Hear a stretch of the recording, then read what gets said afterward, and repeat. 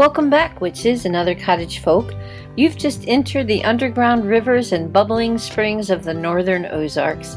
Our cottage sits atop the warm, dappled ridges of a forested and field-covered hill, not far from kayak-filled streams and a private pond of singing frogs. Look around. You'll find swooping cardinals and slinking foxes, as well as a flaming phoenix, a fairy-filled oracle deck, volunteer firefighters, and white-spotted fawns at play. I've put the kettle on, and there's a lovely small jar of rosemary and rosehip tea in the hutch. Come on inside and enjoy a visit with me, Hester Makepeace, the Cottage Witch.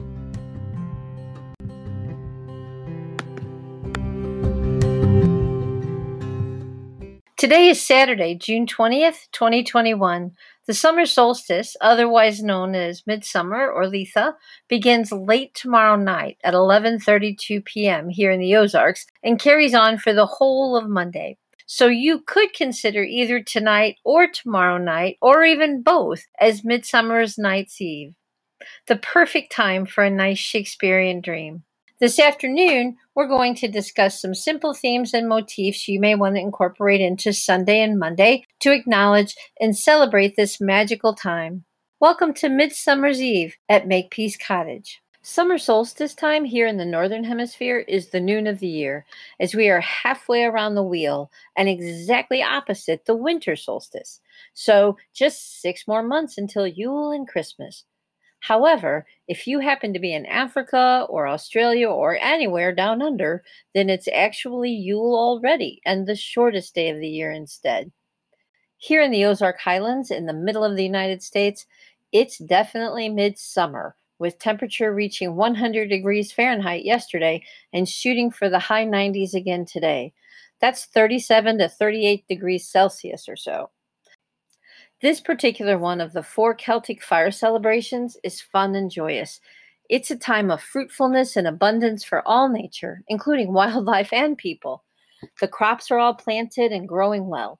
The woodlands and forests have reached their fullness. Light has been increasing since Yule and triumphs on Midsummer Day, but the Holly King will meet and defeat his brother, the Oak King, according to Celtic tradition. So after tomorrow and Monday, the sun's light will slowly begin to fade toward darkness once more as autumn and eventually winter approach. The 2 kings will meet again at Yule, however, and then the Oak King will win again.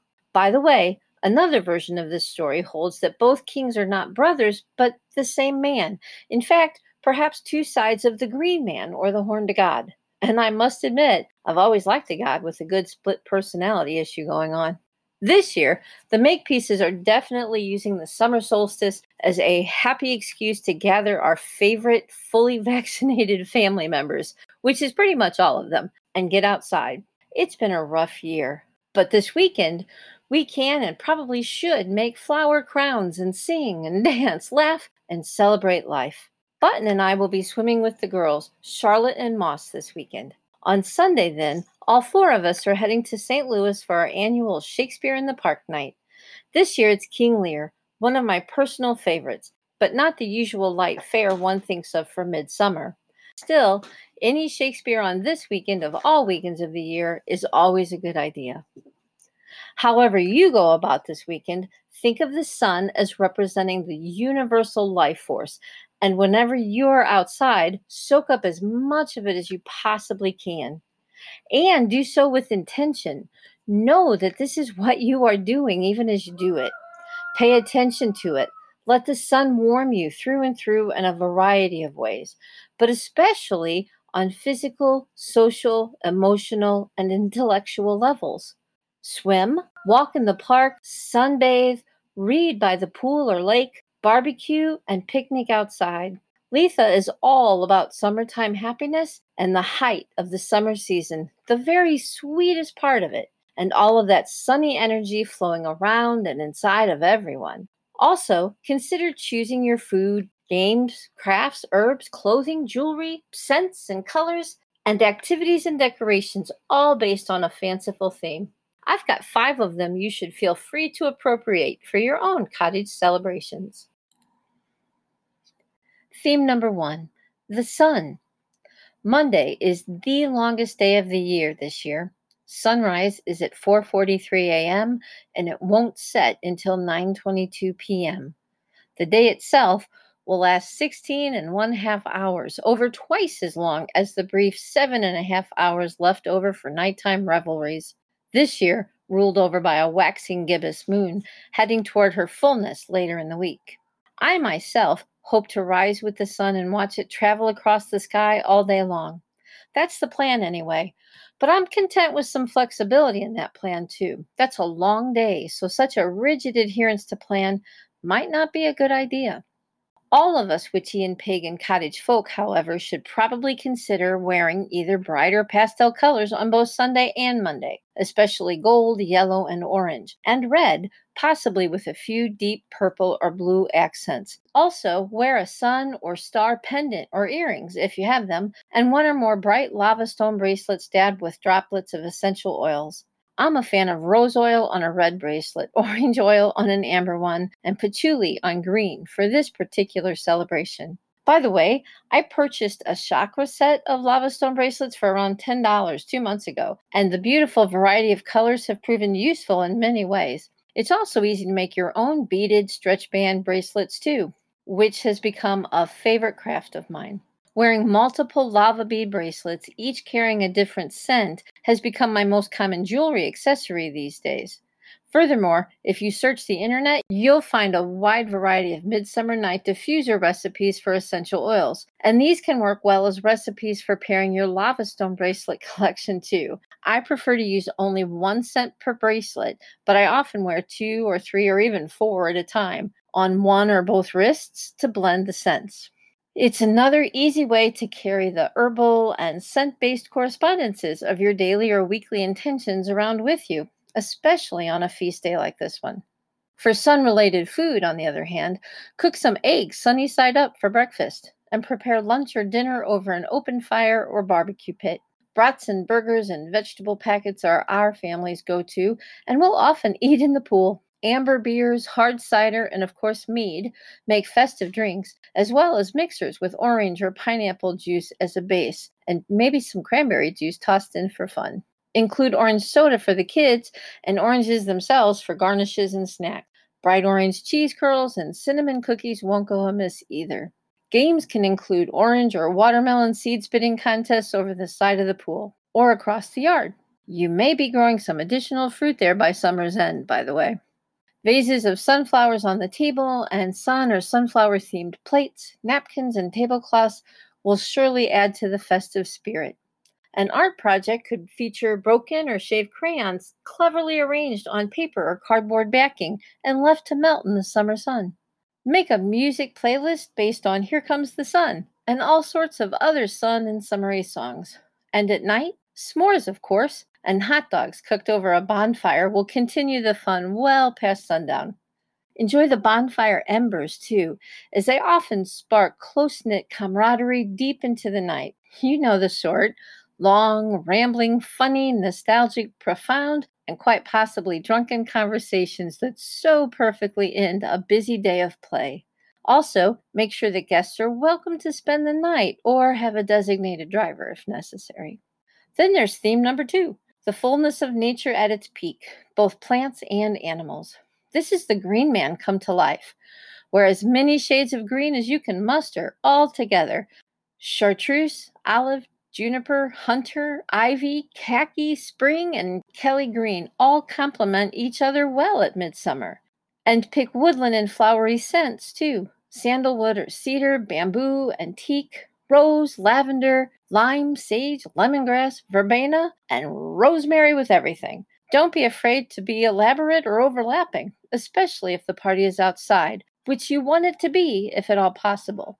Decorate your tablescape with potted flowers and herbs, weave ivy around the chairs and patio umbrella, and have an art project that involves making flower garlands for everyone's hair, men and women alike, and a ring toss game with potted herbs as prizes.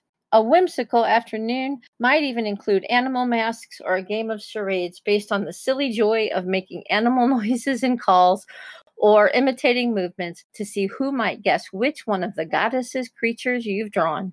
Midsummer is about the height of nature, so celebrate it highly. Or option number 3, the moon. For the shortest night of the year, not even 8 hours of mischievous play to balance all of those 16 plus hours of sunshine. Whew, make use of the little nighttime we'll have as powerfully as possible and play with deep blues and lavenders. Serve small food, including bonbons and confections, but also small slider sandwiches and light cucumber sandwiches. Roasted corn would do nicely as well. We've made moon cookies shaped in crescents, full moons, and 5-pointed stars, and our recipe is a slightly modified version of Silver Ravenwolf's from her classic book, Solitary Witch. Make the dough ahead of time, and then, as a craft, have the kids and willing adults form the shapes before baking them in the oven. There's a simple joy in fresh-baked cookies, and helping in the process makes them all the sweeter. Oh, and don't forget to string fairy lights to attract the fae.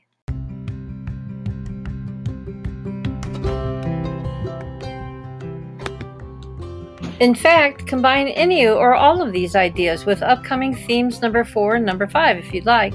They all go together well, and we'll discuss these last 2 next. But first, let's take a brief break before heading into the final half of the podcast.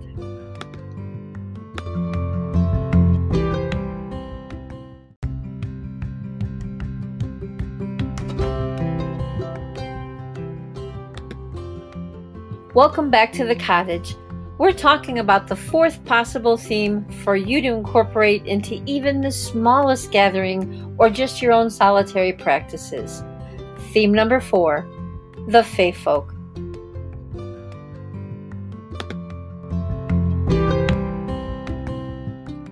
All summer long, they hold sway. Clever hosts and hostesses might encourage people to dress appropriately and have a little cosplay by providing face paint or colorful cosmetics, temporary tattoos, fingernail polish and nail decals, flower and ivy streamers for hair garlands, and even costume wings for children and adults alike. Encourage fairy naming ceremonies for your guests. Again, you can use the internet for lots of inspiration here. Perhaps write a wide variety of fairy names on folded paper or popsicle sticks. Place them in a Fae-decorated mason jar and have guests pull their fairy names at random. Also, visit an inexpensive dollar store and shop for tiny garden fairy statues to sprinkle charmingly about the table, the land, and of course in the trees and shrubbery too. Hide them well and have a Find the Fairies hunt and free-for-all, such as twigs and acorns, and maybe add in glue or glue guns and some moss or shiny stones that you pick up at the dollar store too. When finished, you or your guests can tuck the rustic little furniture and accoutrements into flower pots or your herb garden. Hang a few internet images of similar creations that you've printed and given natural frames to, all about the party space, as inspiration. Then, as the hidden fairies are found, they can be added to the newly created arrangements. Guests can even choose their own or other favorites as parting gifts. Theme number 5 for literary folk. Add the moon and the fae to William Shakespeare's classic play, and you have A Midsummer Night's Dream. Some quotes from the play could easily be hung or set about the table in party space to inspire like-minded rhymes and songs. You could include these about nature. Oberon, the fairy king, says this about Titania, his fairy queen. I know a bank where the wild thyme blows, where oxlips and the nodding violet grows, quite over-canopied with luscious woodbine, with sweet musk roses and with eglantine. There sleeps Titania sometime of the night, lulled in these flowers with dances and delight. And in another strong nod to whimsical nature, a fairy is going to collect dewdrops and hang them like pearl earrings on the fairy queen's guard, who are compared to the tall cowslip flowers that commonly have one red spot on each petal. In Shakespeare's time, it was common for upper-class men to wear earrings. Shakespeare himself wears a small golden hoop in one of his more famous portraits. Here are those fairies' 8 brief lines. And I serve the fairy queen to do her arbs upon the green.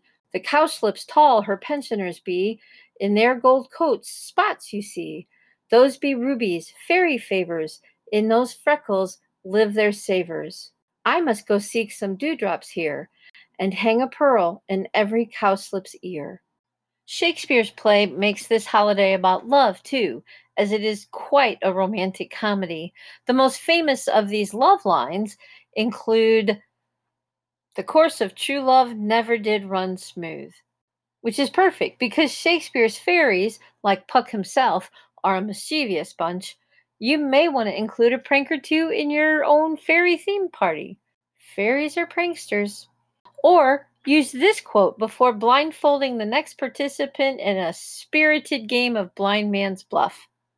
"Love looks not with the eyes, but with the mind, and therefore is winged Cupid painted blind." Maybe paint this one on a little sign and place it in a pot that features colorful flowers and a sleeping fairy statue. "What angel wakes me from my flowery bed?" And finally, a favorite of modern day folk needs to go somewhere in A Midsummer Night's Dream party. It is briefly, yet powerfully, simply this: "And though she be but little, she is fierce." Shakespeare's play has a lot of potential for whimsy, romance, colorful cosplay, and naming ceremonies, some moon magic, and lots of fae energy. Don't let the bard intimidate you. Instead, see him as the playful and magical writer that he is, and let his energies empower yours. Well, my fellow mortals, that's it for this warm, summery podcast in the very merry middle of the year. Please share this episode with other like-minded friends, leave a kind review if you are so moved, and sprinkle some midsummer stars over at Apple Podcasts. Next week will be my 10th episode. I'm not sure of the content, but I'm going to have a few listener shout-outs guaranteed, especially if you've given The Cottage Witch a review or have sent me an email. But now, if I've offended you in any way, allow me to end with the immortal words of our friend Robin Goodfellow, better known as Puck, the lead fairy and trickster from A Midsummer Night's Dream. "If we shadows have offended, think but this, and all is mended, that you have but slumbered here while these visions did appear, and this weak and idle theme no more yielding but a dream. Gentles, do not reprehend. If you pardon, we will mend. So, good night unto you all. Give me your hands, if we be friends, and Robin shall restore amends."